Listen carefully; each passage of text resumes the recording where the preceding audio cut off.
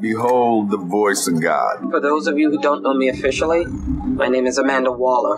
And I am Aaron Moss, your host of Task Force X. What, we some kind of Suicide Squad? Well, yeah, that and Checkmate. Task Force X is a podcast that tells the stories of John Ossinger's Suicide Squad and Paul Kupperberg's Checkmate from the late 80s, early 90s. I want to build a team of some bad people who can do some good. And that's what Suicide Squad is. While Checkmate is a team of good people doing some good. My mission here is to chronicle each and every title in all the books that Suicide Squad and Checkmate appeared in during that era. We're the U.S. government. You're going to start a blog and expose us? Well, a blog and a headcast, Amanda. Those scumbags are trying to screw me. Not at all, Amanda. Just trying to help everyone else discover the joy of the Suicide Squad and Checkmate. Anywho, hope you guys have as much fun with these comics as I did when I first read them. Oh, so many years ago. Mother... That's enough of that, Amanda. Let's go and start the show. I didn't believe the stories. Nobody does. Remember, I'm watching. I see everything. And welcome, squad mates, to episode 55 of Task Force X. We got two great issues coming up for you, so let's go ahead. Without further ado, let's start the show. The first issue we're going to look at is Checkmate number 27. The cover date was May of 1990. The on-sale date was March the 27th of 1990. The cover price is $1.50. Again, this was printed on the better quality paper, so it was a little bit more than other books at the time.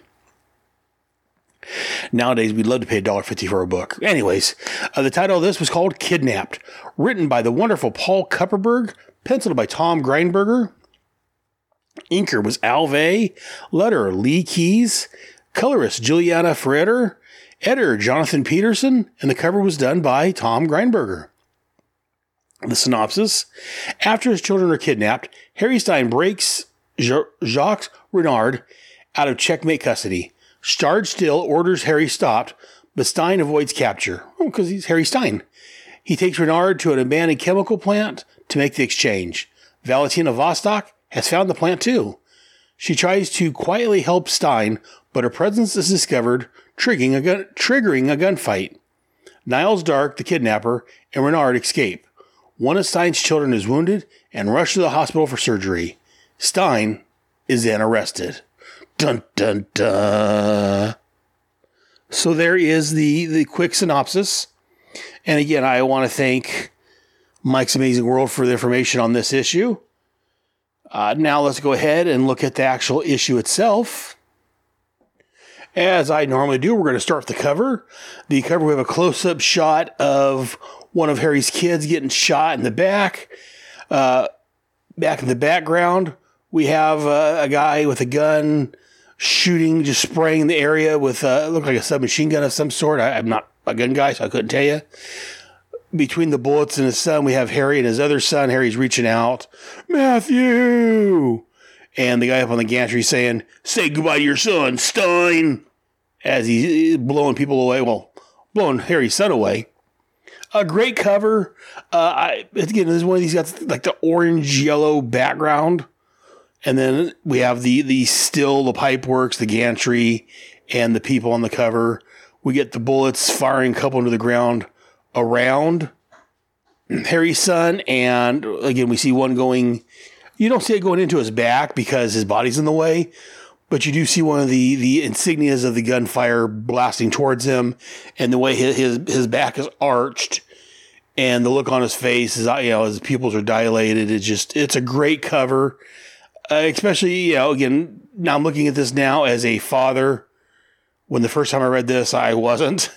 So again, seeing a cover where a man is seeing one of his own sons, young sons even, shot, that can pull on the heartstrings. And I think Tom Grindberger did a fantastic job on this cover. Again, it's not poster worthy in my opinion, but it's a great cover nonetheless. Then we move on into the story itself. So the second page of this, we get, the first page, just a splash page of Harry looking at his open wallet. He got a couple 50s sticking out, and he's looking at a picture of him and his kids in some sort of parade. There's balloons in the background, a monorail, a humongous penguin staring down at him. I think that penguin looks suspicious. And then he's got an air card, which I guess is his credit card. But he's just looking at his picture thinking, just hang in there a little while longer, boys. Because we get Harry on the way to rescue his kids, or attempt to rescue his kids. He's on the phone talking to his ex-wife, assuring he's going to do everything he can to save the kids. She needs to keep out of sight, just in case someone is still watching her. And he promises her that he's going to not let anything happen to his kids, or their kids. Again, as I covered in the synopsis, that's going to fail. But, and again, reading this the first time through, you get the sense, well, Terry Stein is the hero. Of course he's going to save his kids. But then seeing the cover and having read it previously, we do know that one of his kids gets shot. I don't recall the outcome of that, because I haven't reread these in years. But also on this page at the top, we get him kind of think about how he's gotten this position, how he's stopped bad guys, and now they've actually kidnapped his kids. And again, we get some footnotes here back in Checkmate 25 and also last issue. Again, as I've said before, and I'll say it again, I love when they have footnotes referring to actual issues and not trade paperbacks or storylines, because it makes it easier if you want to track down the actual issues. But I guess nowadays they'd rather you buy the trade paperback, but shenanigans. Anyways. And then Harry goes back to where he has Jacques Renard tied up, and Jacques relates how he became bishop, how he felt abandoned during the Janus Directive. Again, another footnote. Thank you very much, Jonathan. He was saying that he thought to think of himself as a survivor, and they left him wounded to die at the hands of Cobra's Blackadders. And, again, he knew the risk, but he didn't expect to be abandoned. So, I think Jacques, again, it's who he is, but I think he is unfairly blaming Harry and Checkmate for what happened. If I'm not mistaken, they thought he was dead, so that's why they didn't bother trying to rescue him, because, again, Checkmate is kind of the organization that will have your back if needed. So I don't know. I think he's been very unfair to Harry and the organization as a whole, but it is what it is. That's his motivation. That's his mindset. And unfortunately, some people get that way. They want to play the victim, oh, you've offended me or you've wounded me. So he has to do anything to justify his own actions, I guess. And then Harry thinks about the Janus Directive and says how they lost more than 2/3 of their night force. There was 30 men and women that died. And again, Harry's kind of beating himself up because he's the one that sent them out on the mission. He's their leader. So again, that's the kind of man that Harry is that he will take the blame when needed, even though he's doing his job. And then we have a nice segue here of Harry trying to call Jackson. I forget his name now. Gary. That's his first name. So he's kind of called Gary the night that he had watching, kind of trying to help watch out for him, that got shot last issue or issue before. I forget now. Again, there's been a delay since I've recorded these due to life, but we get Gary. He's sitting there. He's dressed up still as a bum. And he's thinking about how, he feels like he's been slammed in the chest with a sledgehammer. And again, we got these garbage men here throwing trash away, dumping in the garbage truck. And this couple's walking into the apartment building next to where Gary's at. They're like, keep moving, Betsy. Let's not get involved. That man, he's buzzing. And because again, that's Harry trying to contact him, but Gary isn't feeling up to answering the phone, seeing how, he's shot. And again, he's sitting there coughing up blood, which, as we all know, is never a good thing. And the woman's like, but Melvin, he looks sick, shouldn't we? He's drunk, okay? They're always drunk. Let's just go. So again, this is just kind of the prejudice that a lot of people have towards homeless people. You see him sitting there, you assume he's drunk or it's his own doing, not knowing that this is actually a Checkmate night, that he's actually injured, But again, most people don't care about the homeless. There's let's go on. And I don't know if I like the fact that this guy's name is Melvin, because that's my actual first name. But, but I do like that the wife is, we should try to help. And he's like, no, he's just drunk. Let's get out of here. Because again, most people want to ignore and not worry about or not do anything about the homeless situation other than complain about it. So that's furthering that here. We see in reality, unfortunately. And Gary's like, Washington, I think it's the last name is Washington. I forget now. But Gary's like, he's thinking to himself, gotta be some busted ribs at least. And he's thinking, thanks for the help, pal. Jerk. Hope you never have to find out what it's like to get ambushed and shot by a group of thugs armed with heavy artillery. And again, we get a little notation here that was last issue. Thank you again, Jonathan. Thank you for pointing that out. And again, I love those little reminders. And so we find out he was wearing his bulletproof vest, but still, as I've heard, I've never been shot, especially wearing a bulletproof vest, but I hear it can still pack a wallop and still hurt. Because I guess he was wearing his costume underneath the bum's clothes. And yeah, it says here, the costume saved his life, though it did little to cushion the bullet's impact.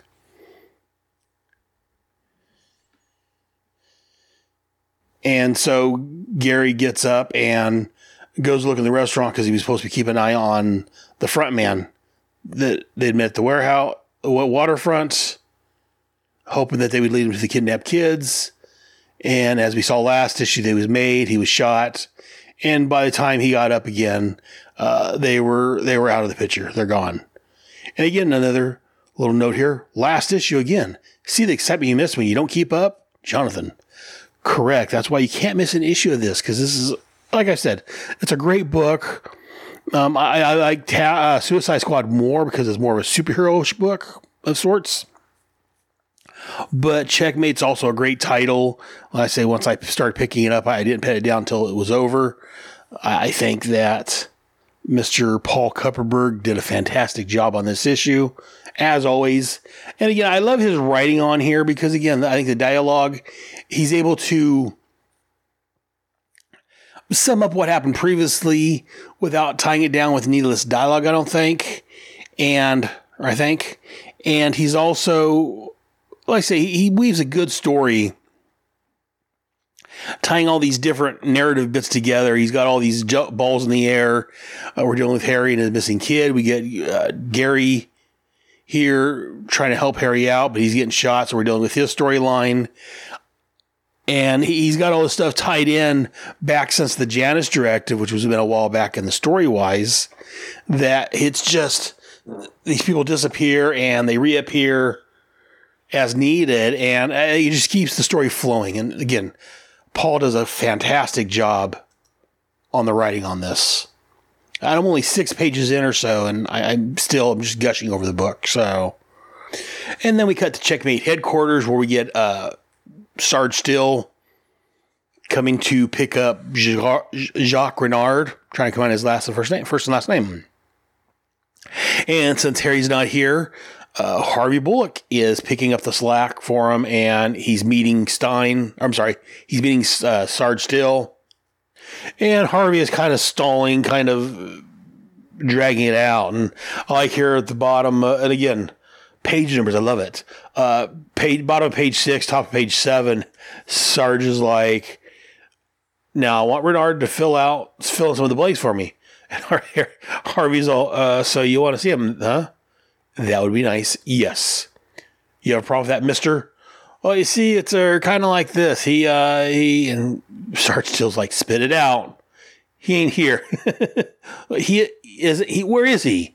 Oh, actually, sir, that's a good question. And again, Sarge Still's getting upset because he wants to see the prisoner, and the prisoner's not there. He's like, don't play games with me, Bullock. Damn it. I want to talk to Stein now.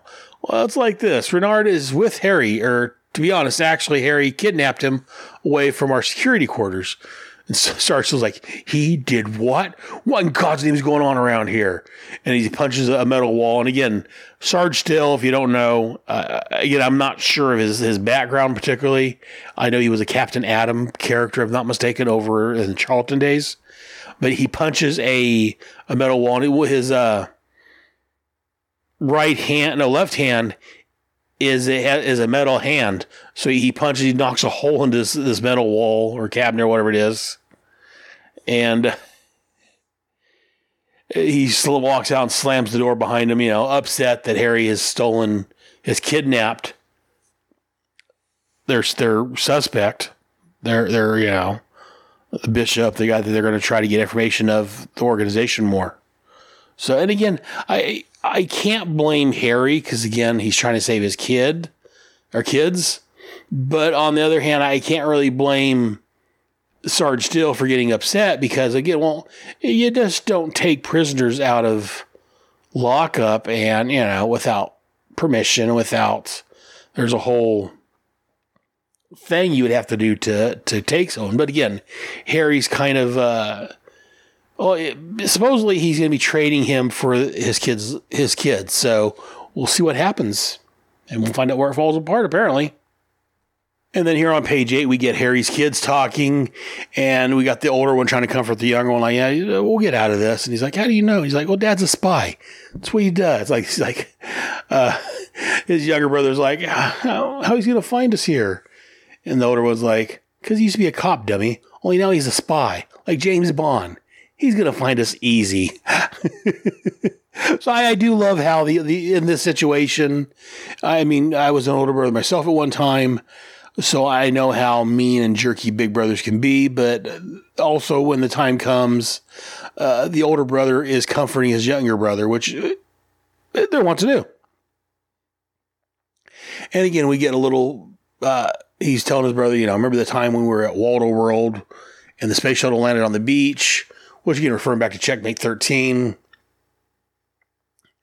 And the kid's like, overheard him on the phone later. He had to use all these codes and things. I'm telling you, he's like a head spy or something.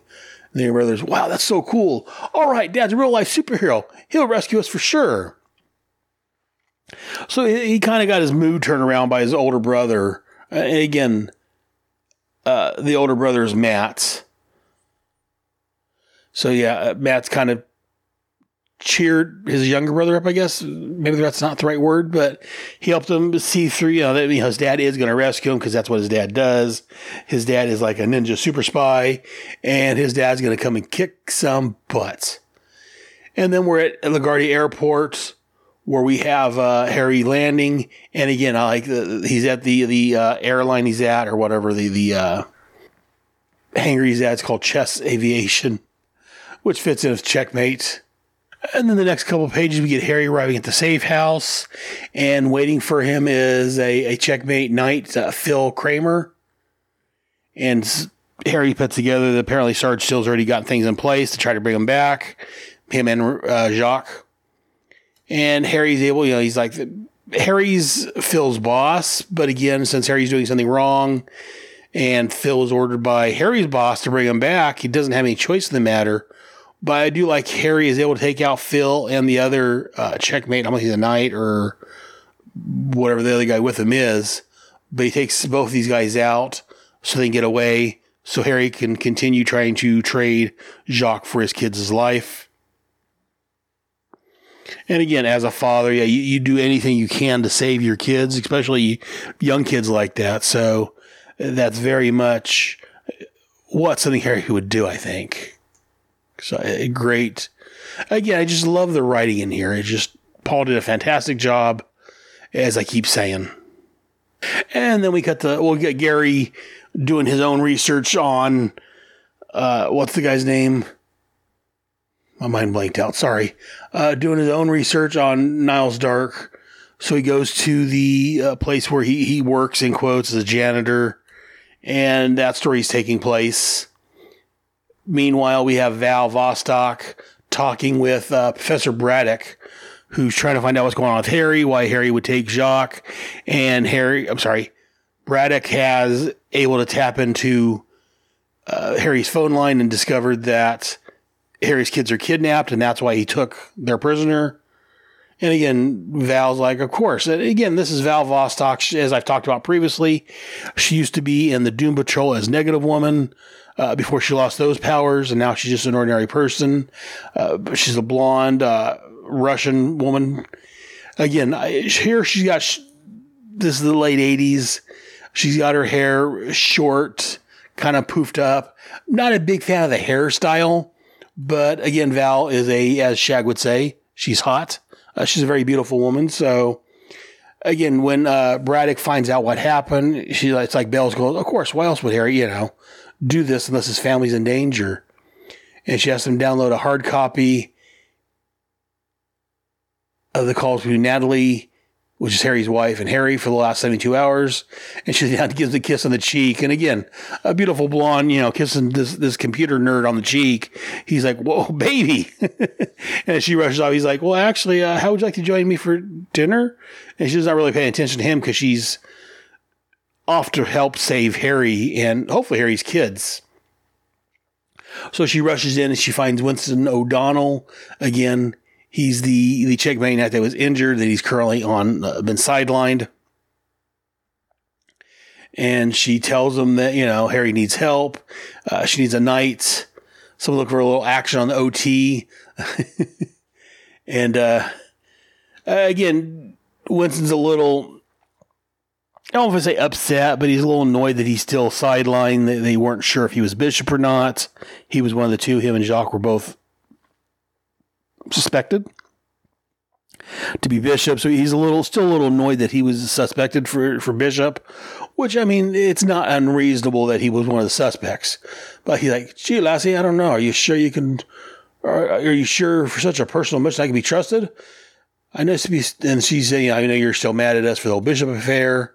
We didn't want to question your loyalty, but, we had to figure this out. And Val is a very no-nonsense type of gal, so she's just like, you know what, the bottom line is an old friend of mine and yours is in trouble. So you in or out. I don't have time for your silly attitude games.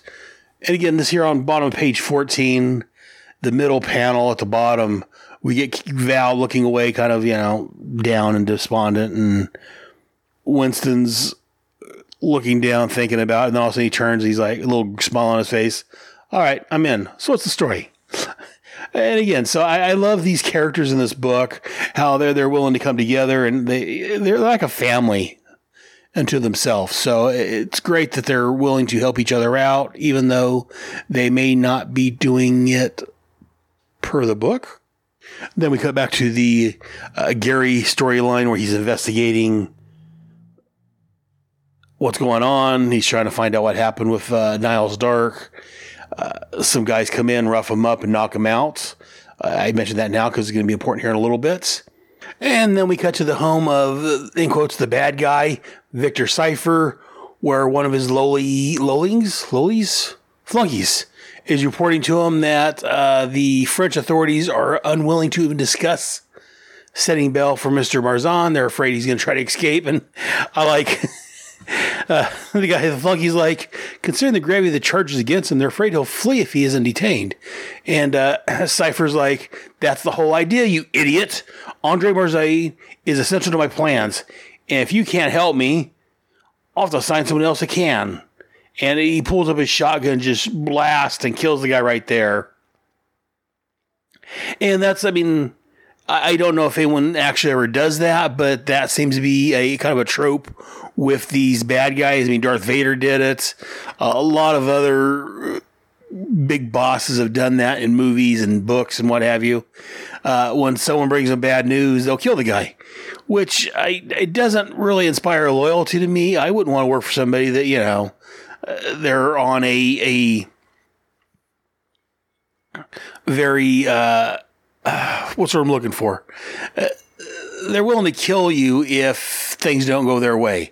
That's no way to inspire loyalty. That's no way to get, people want to work for you, I wouldn't think. But these guys seem to have no end of lackeys. So, again, as it's always been said, criminals aren't very smart. So that's why they're willing to work for these scumbags, because they're not very bright, apparently.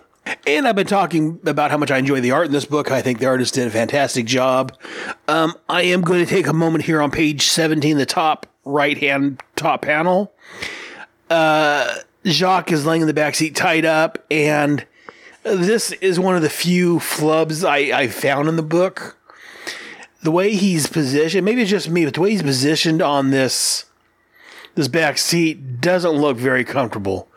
I mean, his knees, his lower waist is turned one way, and then it's like his upper waist and his head's turned. It seems like an almost impossible angle to be turned the way he's laying in there. It's definitely not very comfortable. I don't know what happened there. I don't know what happened with Jacques' body there. In fact, if I think about it, I will post this on the website, on the Facebook group. I'll post this if I don't forget. Because again, it's just an odd-looking panel, the way Jacques laying in the backseat of the car. But anyways, Harry shows up to the exchange to get his kids back. And as the meet's going on, Val shows up in some neat green bodysuit, shows off her body. And here on the bottom of page 18, again, another, I think, misstep in the artwork. We get Val, who is a bishop. She's considered herself a bishop. She knocks out one of the guards with a taser. And then when she lands here on the bottom of page 18, another, in my opinion, misstep on the artwork. Her legs are spread, and I guess some people can do that. I mean, you see, what's his name, Jean-Claude Van Damme doing that all the time. You know, legs almost parallel to his body. So her legs are spread out almost parallel, actually a little bit higher than her torso. But then you got the way she's laying. One leg is hanging over the edge of the gantry. One foot is up. It's just, again, another picture with very odd looking poses. And again, I don't know if maybe when the negative energy left her body, maybe it left her with the ability to contort her body into impossible angles. But for a book that's got a lot of nice artwork, excellent artwork, this is another misstep in the book, in my opinion. Again, I'm not an art guy. If you guys are art people that know more about art than I do, if this is a realistic angle, let me know. But yeah, I think he made another misstep here on page 17 and page 18. A couple of missteps with these body poses. And then here on page 19, we get Harry finding his kids are tied up and hanging by a rope. And we also, as I talked about earlier, Gary shows up. Gary's tied up, gagged, hanging upside down. And so Harry sees, like, look, we could stand here all night. We'll go a lot faster if you just let me see the kids. So they flash on the lights, and that's where we get the kids hanging there. And the guy doing the negotiating is like, no problem. I even thrown a little bonus for you.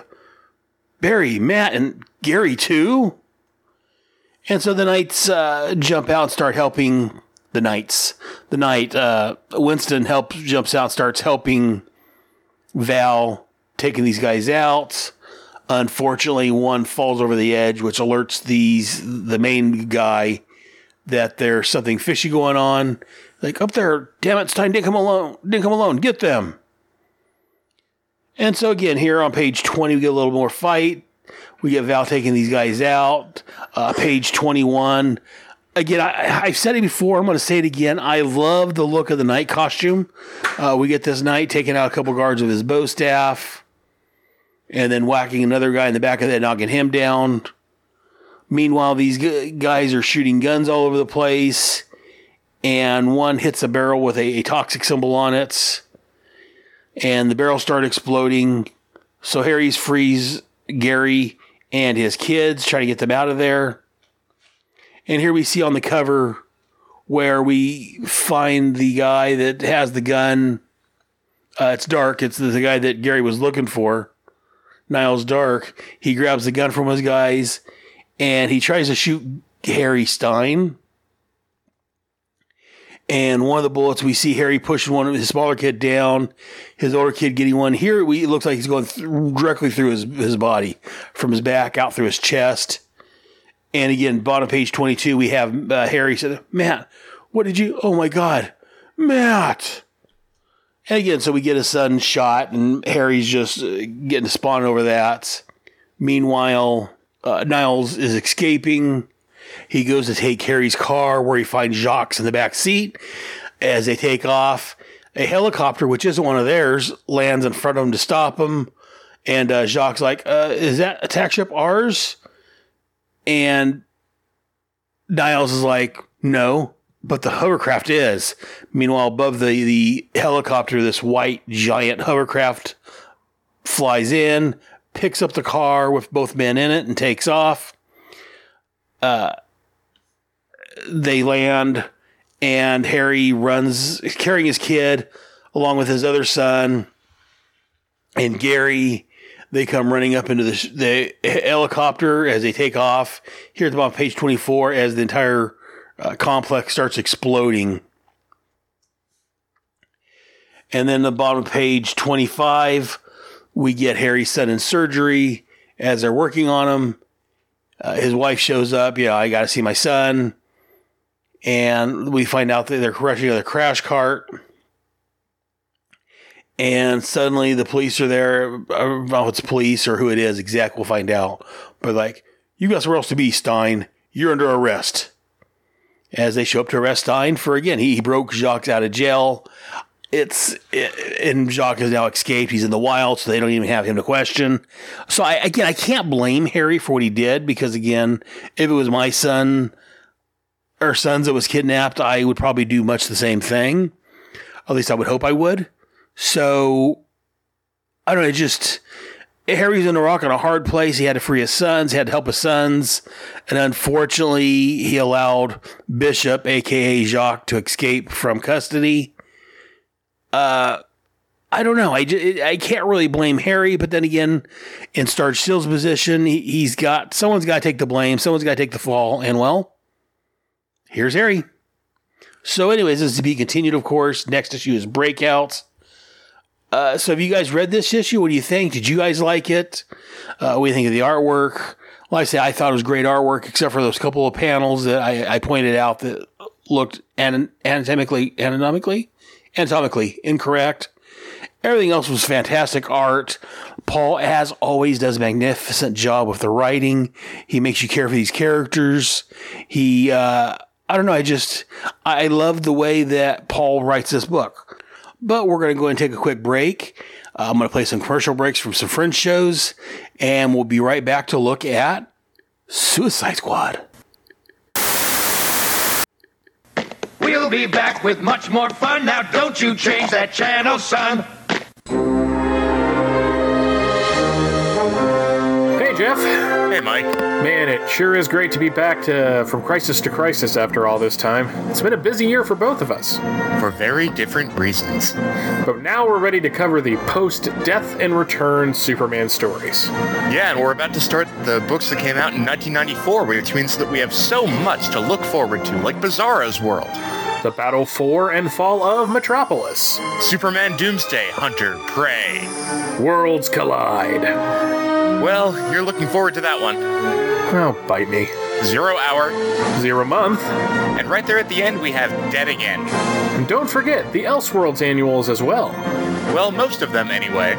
Yeah, some of those really did suck, don't they? But From Crisis to Crisis is back. New episodes will drop on Thursday, just like before. You can find the show at the Superman homepage, www.supermanhomepage.com, as well as at the Superman Podcast Network, which is at www.supermanpodcastnetwork.com. And we also have a Facebook page that you can like by going to www.facebook.com/FromCrisisToCrisis, a Superman Podcast.com. Is it .com on there? No, it's not. No .com. Forget that. So From Crisis to Crisis is back, folks, and better than ever. Well, I'm better than ever. You need some work. No, shut up. No, you shut up. No, you shut up. No, you shut up. No, you shut up. No, you shut up. No, you shut up. From Crisis to Crisis, a Superman podcast, covering the post-crisis adventures of Superman, 1/2 month at a time. Every Thursday at www.supermanhomepage.com and www.fortressofbaileytude.com.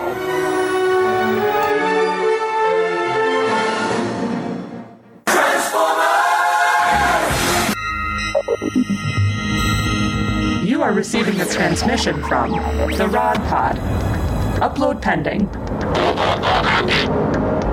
Stand by for soundtrack transfer. I am Maggie. And I am John. And we are trapped, hurtling through space in a ship shaped like Rodimus's head. The ship, for reasons we haven't been able to determine, contains the entire run of the IDW Transformers Phase 2 comic, which chronicle the events following the end of the war between the Autobots and Decepticons. So we figure we may as well read them all in order and report our findings to you. Stand by. Stand by.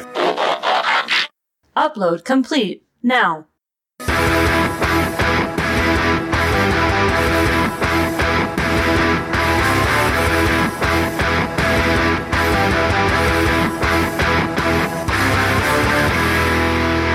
The Rod Pod. Look for us at marriedwcomics.libsyn.com, at iTunes, at Stitcher, or wherever good podcasts can be found. So, till all are one. Till all are one. Till all are one.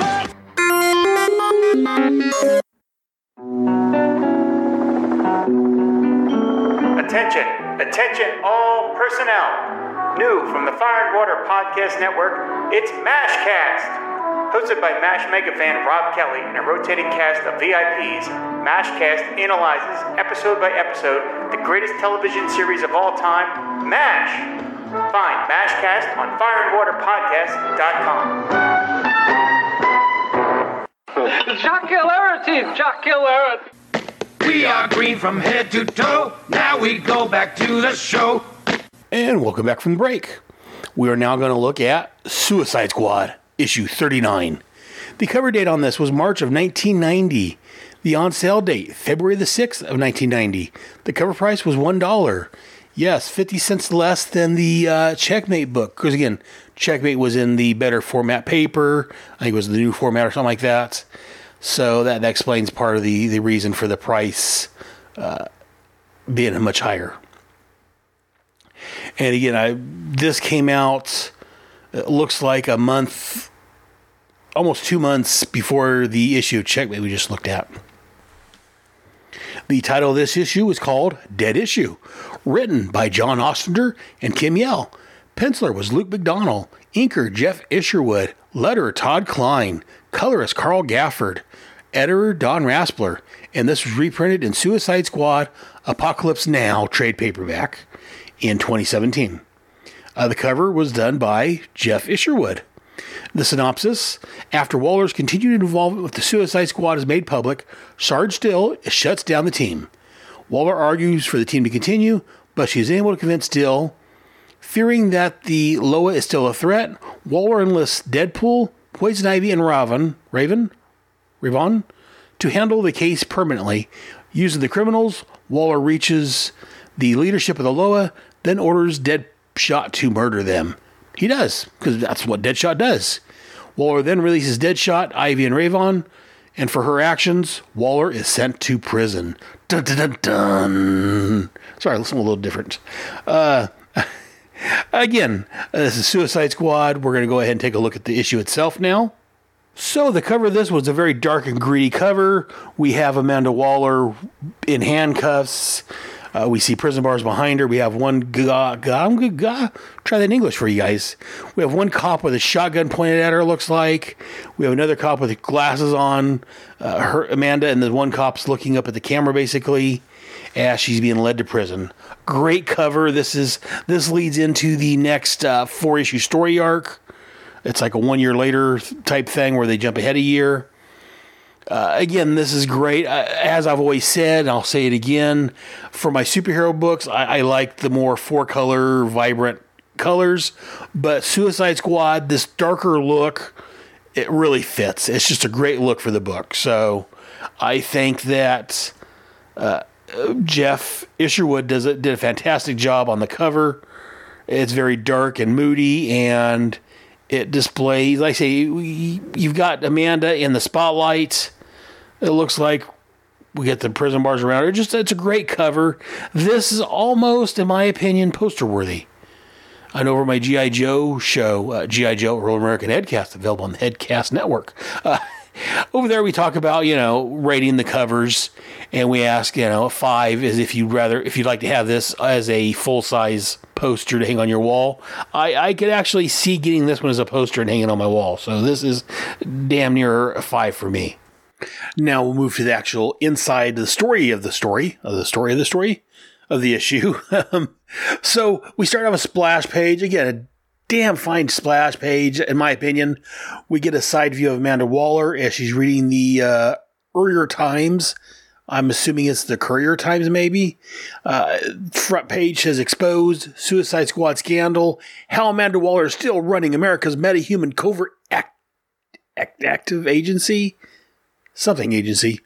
And this article was written by John Ostrander and Kim Yell. And then we also have an artist rendition of Mrs. Waller before a Senate hearing as rendered by Luke McDonnell and Jeff Isherwood. And then inside it says there's a letter from Todd Klein, Career Guide, What Does a Colorist Do by Carl Gafford, editorial page, deadlines, and vacant promises by Dan Raspler, and then comics. I love the way they did the credits on this issue. Usually it's just a little credit box or it's better on the page somewhere, but this here they actually incorporate it into the newspaper the man is reading. I thought this was a nice touch. I don't know if this was John or Kim's idea or if it was... I don't know, or if it was Luke McDonnell. I don't know who actually designed this, and I'm not sure. I'm assuming that these letters are done by the artist. I don't think the letter would do this, so maybe it's Luke or Jeff's idea. I don't know, but this is a neat way. I like when they incorporate the credits into the story itself. It makes it a little more interesting. Not really, I don't know about interesting is the right word, but it makes it. It changes it up a little bit. It makes it better, in my opinion. But again, a very nice page. Again, giving us basically a recap, not a recap, but a quick where we're at right now. We know that just opening the first page that Amanda Waller's been exposed. We get who writing the story and the art and all that in a very interesting way. So again, I really like this first page. And then we get Amanda talking to Sarge Still on the phone, and basically Steele's telling her that they're shutting them down. Prisoners are going back to prison.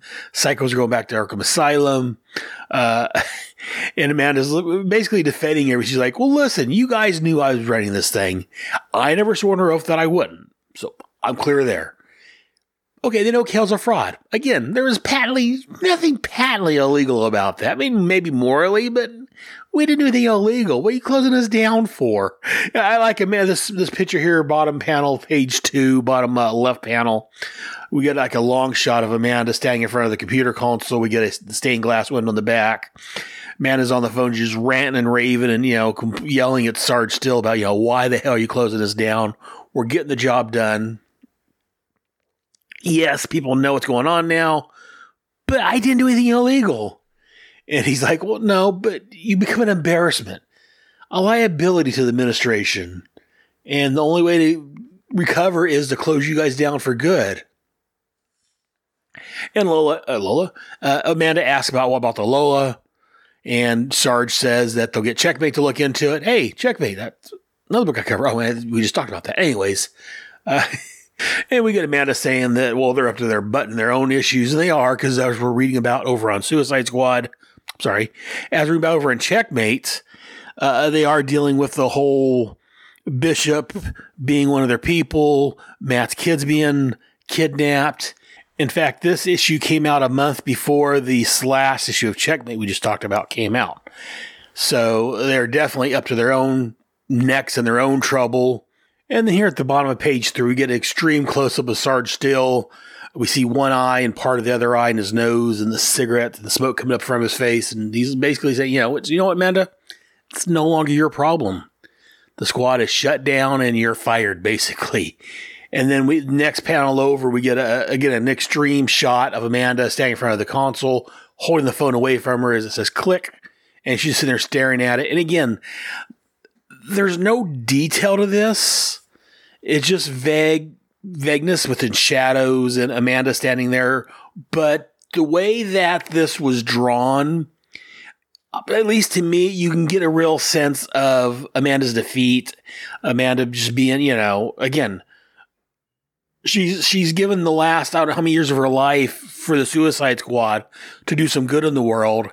And Sarge still just like, in a heartbeat is disbanded her. So disbanded the squad. And who knows what's going to happen with her at this point, because this is what she does. So you almost have to feel sorry for Amanda Waller.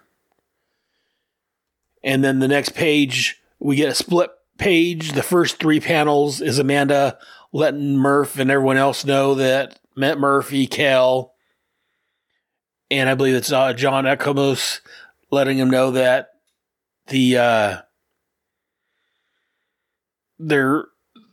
squad's being shut down. And she said, pack your bags, revise your resumes, kids. The home office has shut us down. And then we get the Loa guys. What's his name? Damballa, the leader, and a couple of his people is looking at the paper. Yes, I was right. It was the Courier Times she was reading, because they're reading it here as they realize that now the Suicide Squad is basically out of their hair. And apparently Damballa is the one that exposed them, because it says here that his right-hand man or whatever is like, an enemy neutralized, and we have only picked up the phone. You have to love it, Damballa. So, again, we get a little bit more of the Loa going on here. We get some, the next couple pages, we see some street scenes with them narrating what's going on. Again, this is the darker, grittier artwork, but for the Suicide Squad, I think it's a great fit, as I keep saying. Probably almost every month. I just love the way that Luke McDonnell does the artwork in this book. And then Jeff Fisherwood, his inks over the pen. I don't know how much of this is the pencils and how much is the inks, but they make a great team. Jeff Fisherwood and Luke McDonnell, they do a great job working together on this. Again, it's very gritty, and not really realistic, but it's a very dark and gritty book. And I like that about the Suicide Squad. And then on page 7, we cut back to to Belle Rev, where we get Father Kramer walking through, and he's watching Punch and Julie as they interact. And again, Punch and Julie is a very comical, but a very, if you look at it realistically, abusive couple. Punch is looking at talking about how they're ready to retire. And he's touching the baby, and he say, June and I have done our time and earned our freedom. Now we're looking for a quiet place to settle down and play with Bowser here. And Julie hits him in the head. It's like, Ward, I thought I told you don't touch me there.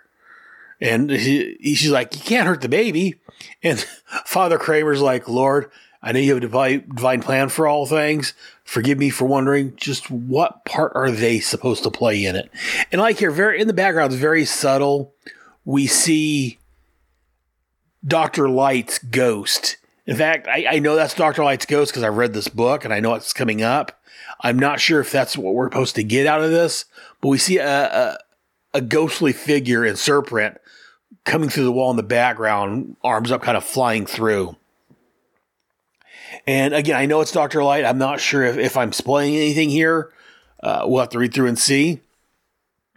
But I'm just trying to think, because I know it jumps ahead a year after this, but we'll get to that next month. But, anyways, then we go on and we have a Colonel Stedman meeting with Major Victory, and he's telling me, we realize that, you've done a good job here. We don't blame you for anything that's going on, for the whole suicide fiasco. And he's like, you go where you're told, you're a good soldier. And basically he's asking Major Victory to find some dirt on Amanda Waller, because again, as he knows, and as anyone that reads this book knows, Amanda Waller can be and is a loose cannon. So with her knowing that her entire job's going away, because again, the Suicide Squad, if I'm not mistaken, was her baby. So if that going away, who knows what she'll do to try to recover it. And so he's like, how about a soldier? You ready to help your country? Wouldn't do yourself any harm either. And then Major Victory, we have a close-up of his face. He's going, go to hell, Stoneman. What? Seems a lot of people around here have gotten the wrong impression about me, Stoneman, so let me set you straight. Despite my battle name, I'm a civilian, not a soldier. I don't follow your orders. I follow my own conscience. Because of Waller, the 4th of July died. Because of Waller, the country was saved. The Force deserved better, so does Waller. I can't help them. I won't betray her. I'm through being anyone's stooge, and I never was anyone's stoolie. Nail Waller on your own. And he gets up and walks away, and the guy that's standing, he's like, turn in your uniform, you're through. And Major Victor's like, you didn't give me a uniform. The man who did is dead. I've got it. I'm keeping it. And if you think you can get it for me, take it. And slams the door and leaves this general guy. Was he a general? I'm going to look again real quick. Colonel. Leaves this colonel just fuming. He's just got his hands clenched to his side like, because again, not much you really do. Because again, like he said, he's not a soldier. He's not under this colonel's command. So he's right. And try to take the uniform from him. I would love to see that. I just love that page, though, because it talks about, it shows Major Victory. Like, so even though he started out as a foil for the Suicide Squad, he has joined the team, and he lets us know that he's no stoolie, and he's his own man, and he does the right thing. And that's his intention the entire time. Even though he was opposing our Suicide Squad, again, he was doing the right thing, and as far as his mind, that's what he wants to do, is the right thing. So, and he knows that Amanda Waller, even though, again, she was responsible for the rest of his team dying, he realizes that no matter how gruff she may be or how much of a pain in the butt she may be, she tries to do things the right things, maybe the wrong way, as I talked about in my opening. But yeah, so I just love that little scene there. That's fantastic. And then the next page is a nice little panel, page 10, a nice little scene between John, the warden, and Vixen. And they're talking about, what comes next. And John's basically letting us know that Kale's already taken off. Mitch and the others are shutting down Jaeger. And they're heading out. Mac, Murphy, and Dr. White and Father Kramer, they're staying on because they actually have legitimate jobs there. They weren't there for the Suicide Squad. They were just co-opted for it. And John said that he's about ready to retire. He said that when Flo got killed during the whole Apocalypse Now storyline, something's changed. She was a good kid. She didn't deserve to die that way. So he thinks he's about ready to head off with his ex-wife and maybe try to work things out with her. And Mari says that she's going to go maybe go back to modeling for a while because she was a model before she became a superhero. And she's going to try to find out what's going on with Ben, a.k.a. Bronze Tiger, because after the issue where he was questioned, he hasn't been the same. He's been very shut down and not opening up to her like he normally does. And then we get Murphy entering the scene. Murph's like, have you guys seen Waller? And apparently we find out she's in the briefing room with Deadshot, Ravon, and Poison Ivy. And I like this. John's like, I saw her in the mission briefing room with Ravon, Deadshot, and Poison Ivy. Something wrong? I don't know. She just says she's going to handle their transfers personally. Is just my nasty imagination, or is the wall up to something? Not Amanda. And basically, Amanda's talking with the three of these, and I guess she had Poison Ivy, who's a botanist and an expert in poisons, analyze this stuff that this drugs that the Lola's using, and we find out that it turns people into zombies, and that under someone's control, and Amanda realizes that the Lola is creating their own zombie army, basically. So she tells the three of them that, that Deadshot and Ivy are going back to lockup, and Ravon's going to prison for his part in the jihad attack on Manhattan. And she's like, how about this? I cut you loose instead. And Ivy's like, who do we kill? The Lola. And Deadshot's like, sounds good to me. On whose authority are we getting released, though? Amanda's like, mine. I'll get you clear, and then once the mission's over, you're on your own. Any questions? And Deadshot's like, yeah, I don't see any of the house heroes in attendance. Who's in charge of this little clam bake? Amanda's like, me. Remember, this bracelet, I can jolt you with electricity or blow off your whole damn arm. If any of you cross me while we're on the mission, don't try pushing it. Let's go. And Deadshot's putting his mask on. He's like, is there a plan, or do we start shooting things at random? And Amanda's like, you shoot things on my order. So again, I love the scene here where Amanda, she realizes that she's, she's out of a job. Who knows what else is going on with her after this? So she's willing to let these 3 dangerous people go. Again, Poison Ivy is always in the Batman books, causing problems. Deadshot is a hired killer, and Ravon is I don't want to say a mercenary, but he's a terrorist. I think that's the word I'm looking for. And she's willing to let these guys go if they can take out the Lola, because she knows that, like she said earlier, Checkmate is busy. They won't have time right now to take care of it. And by the time they get free to handle it, who knows where the Lola's going to be. So she's willing to cut these 3 loose if they can take care of this job for her. So again, we get the next couple pages of the team tracking down the Lola. They use their individual talents to find out where the main guys are at. And again, I like here on page 16, great page. Because again, I love Deadshot. He's a great character. I don't think they did him justice in the movie, but that's another story entirely. We get Deadshot standing right in the middle of the road. Because again, as we've talked about previously, Deadshot does have a bit of a suicidal tendencies. I guess the word I'm looking for. So he's standing right in front of this car as it comes barreling towards him.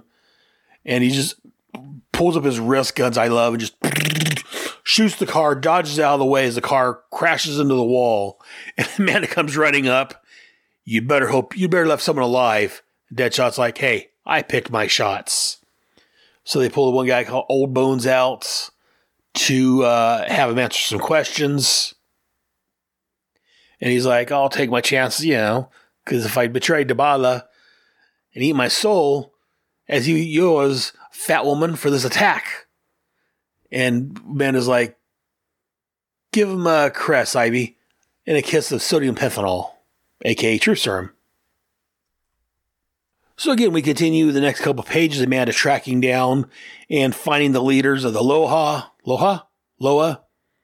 There are, again, great pages of battle here on page 19.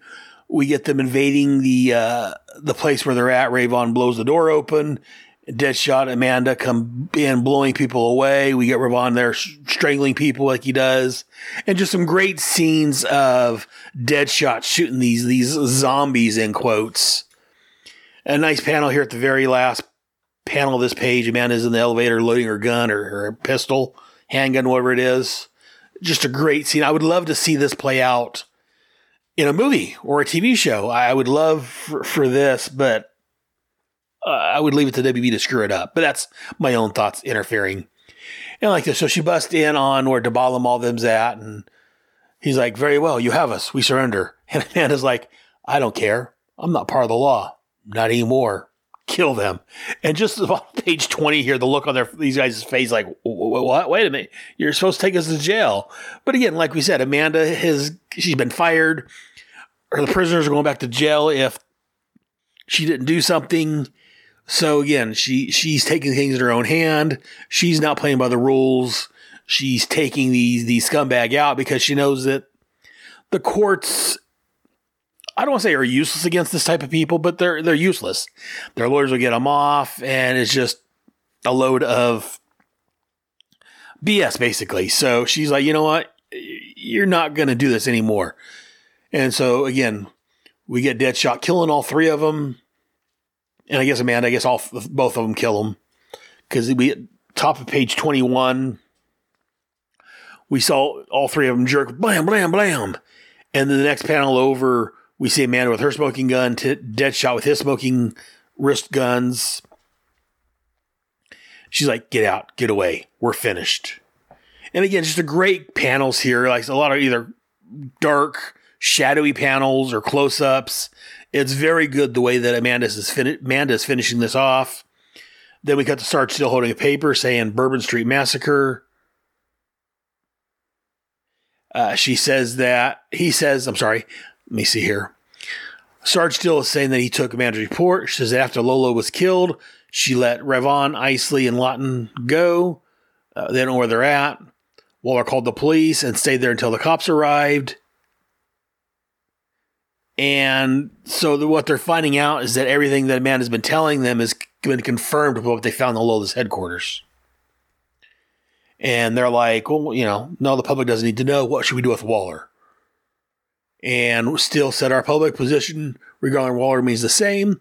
The government had no $4 or action checked as a private citizen and is subject to criminal prosecution. Yes, she could blow the top. She could blow us out of the water if she wanted to, but we won't have to worry about that, sir. She's already pled guilty to a plea bargain. The charges get dropped to manslaughter, and she'll plead guilty. Her lawyer doesn't understand. And again, she could have gotten away with the others, but she stayed around because, again, they're saying that I don't understand. No, I don't know why she stuck around either, why she doesn't get away. And maybe if I forget, I haven't read these issues in years, but I think she's wanting to pay the price for Flo dying. And again, like I said, Amanda's not a bad guy in quotes, not like the Suicide Squad movie made her out to be, the first one. Killing her support staff, that really still bugs me. But anyway, but Amanda has done some bad things. Yes, for the right reasons, but there's still bad things. And I think she just wants to pay for it and be done with it. And so again, this last panel here, where we're saying, no, sir, I don't understand it either. We have a nice long shot of Amanda sitting on her cell bunk. The prison bars being highlighted, showing her just sitting there. It's a great final panel. And if this series was ending, it's not yet. We still got a while to go. But if the series was ending, this would be a nice panel to go out on. If this was a movie or a TV episode or something, this would be a nice panel, a nice scene to go out, fade out on as we see Amanda Waller sitting there on her cell, in her jail, on her bed, just the shadow from the bars highlighting her as we fade to black. I love the way this ended. I don't know how much of this was Kim and John Ostrander's idea and how much of it was Luke McDonald's, or if it was all together. Again, I would love to see the script for especially this last page, because this is just some great artwork, and I can't stop not bragging, but going on about how fantastic it is. And then at the very bottom it says, next, 1 year later, guest starring Batman. And again, so like I said, the next 4 issues is I forget the name of it offhand, but it's a 4-issue little mini arc here, kind of resetting the stage, because again, the Suicide Squad's been shut down. Amanda's in jail for murder. So we jump ahead 1 year. We get Batman showing up. So again, great stories. This is getting good. Well, it's been good, but it's getting even better. And like in the next issue box here, it says, no, this wasn't a dream or imaginary tale. Amanda is behind bars. Sarge still has disbanded the Suicide Squad, and Ben Turner is still missing. What does that mean next issue? Let me see, try that again. But does that mean next issue of 22-page prison scene? Not on your life. And we find out here that Amanda's, we'll pick up Amanda after she's had time to cool off in jail, and so forth. But again, so definitely can't wait for the next issue to read that story arc. Here we go. The story arc is called The Phoenix Gambit. And I like this. It says it's going to pander shamelessly to Batman fans. It had full color, fold out mini poster. It was a great poster. I had that. I don't know what happened to that over the years. But anyways, great. It was a great story. Like the whole thing up to here. Like I said, they could have ended the story here and been, or not the story, but the series here and been fine. But luckily, we get more Suicide Squad next month. We're going to take a break, I think, for the next 2 months from Checkmate. Maybe 3. I may try to squeeze a Suicide Squad commentary, the new Suicide Squad movie commentary there in the next couple months. I'm not sure when I'm going to do that, but I'm going to try to do it soon. But I guess that's going to do it. Again, great stories. I'm loving where we're headed on both of these. The only problem with the Checkmate storyline is that I know we're coming to an end. Even though Suicide Squad looks like it's an ending, I know Checkmate is ending soon in the next 5-6 months. Well, for storyline, for the book-wise. For us, it can be a little longer than that since we're taking a couple months break to look at the Phoenix Gambit. But that'll do it for this month. Let me know what you guys think. Go ahead and write in to taskforcex@headspeaks.com. Let me know what you guys think about the show. Are you guys enjoying it? How am I doing? I definitely want to hear back from you guys. I love hearing from people. Also visit us on our Facebook group, which is facebook.com/groups/Headcast Network. I just have the one group for all of my shows. So come on over there. Let me know what you think. I would love to hear from you. Go join up and let us know. And also, if you like what I'm doing, check out Patreon. That's patreon.com/Headcast Network. And let us know if you want. If you like what I'm doing, pitch a couple bucks into the tin. Help us out. And finally, I don't know if I've announced this on this show yet, but I do now have a voicemail set up. You can leave a message, area code 559-500-3182. Again, that's 559-500-3182. Leave us a message. Let us know how we're doing. Let me know how I'm doing. Any improvements, and when you're calling in, make sure you leave the name of which show you're calling in for, because again, I got the one number for all of my shows. So definitely leave what show you're calling and let me know what you think. How am I doing on the show? Anything you'd like to see improved on? Anything that I could do better? Anything you don't like? Definitely let me know. But that's going to do it for this month. We will talk to you next month here on Task Force X, where we're going to start looking at the Phoenix Gambit, the 4-issue story arc within Suicide Squad. So that's Suicide issues 40 through 43, 40, 41, 42, 43, yeah. So the next month we'll look at 40 and 41, and the following month 42 and 43. So check those out and come join us. In the meantime, squad mates dismissed.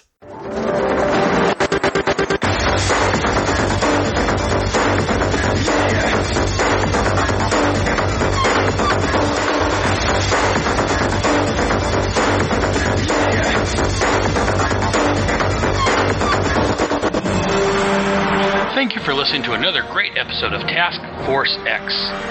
I can also be found rambling on my main headcast of Head Speaks, where I rant and rave about movies, comics, geek stuff, and whatever is bugging me. Mate, you just out-crazied the Joker. Well, I tried, Boomer, but anyways, my home on the internet is at headspeaks.com. HEADSPEAKS.com. Links to my blog, which contain follow-up information to this and every headcast, can be found there. Both Task Force X and Headspeaks are on iTunes, Stitcher Radio, and at headspeaks.com under Headcasts. Please feel free to email me any questions, comments, or concerns to taskforcex@headspeaks.com. And if you want to record a message, you can send it to me at taskforcex@headspeaks.com, and I'll play it on the air. I'm also on Facebook at Task Force X, and also on Google+, you can look for Task Force X under People and Pages. All titles and characters discussed are owned and copyrighted by DC Comics. I claim no ownership to the Suicide Squad, Checkmate, or Task Force X. I'm just a big fan wanting to spread the Task Force X love with everyone else. DC Comics can be found on the web at dccomics.com. Be sure to visit your local comic shop and look for Suicide Squad and Checkmate Comics. And while you're there, see what else they have that may interest you. Mother. Well, make sure you join us here next time for another fun-filled headcast from your friendly neighborhood Brotherhead. In the meantime, I'll see you in the funny pages.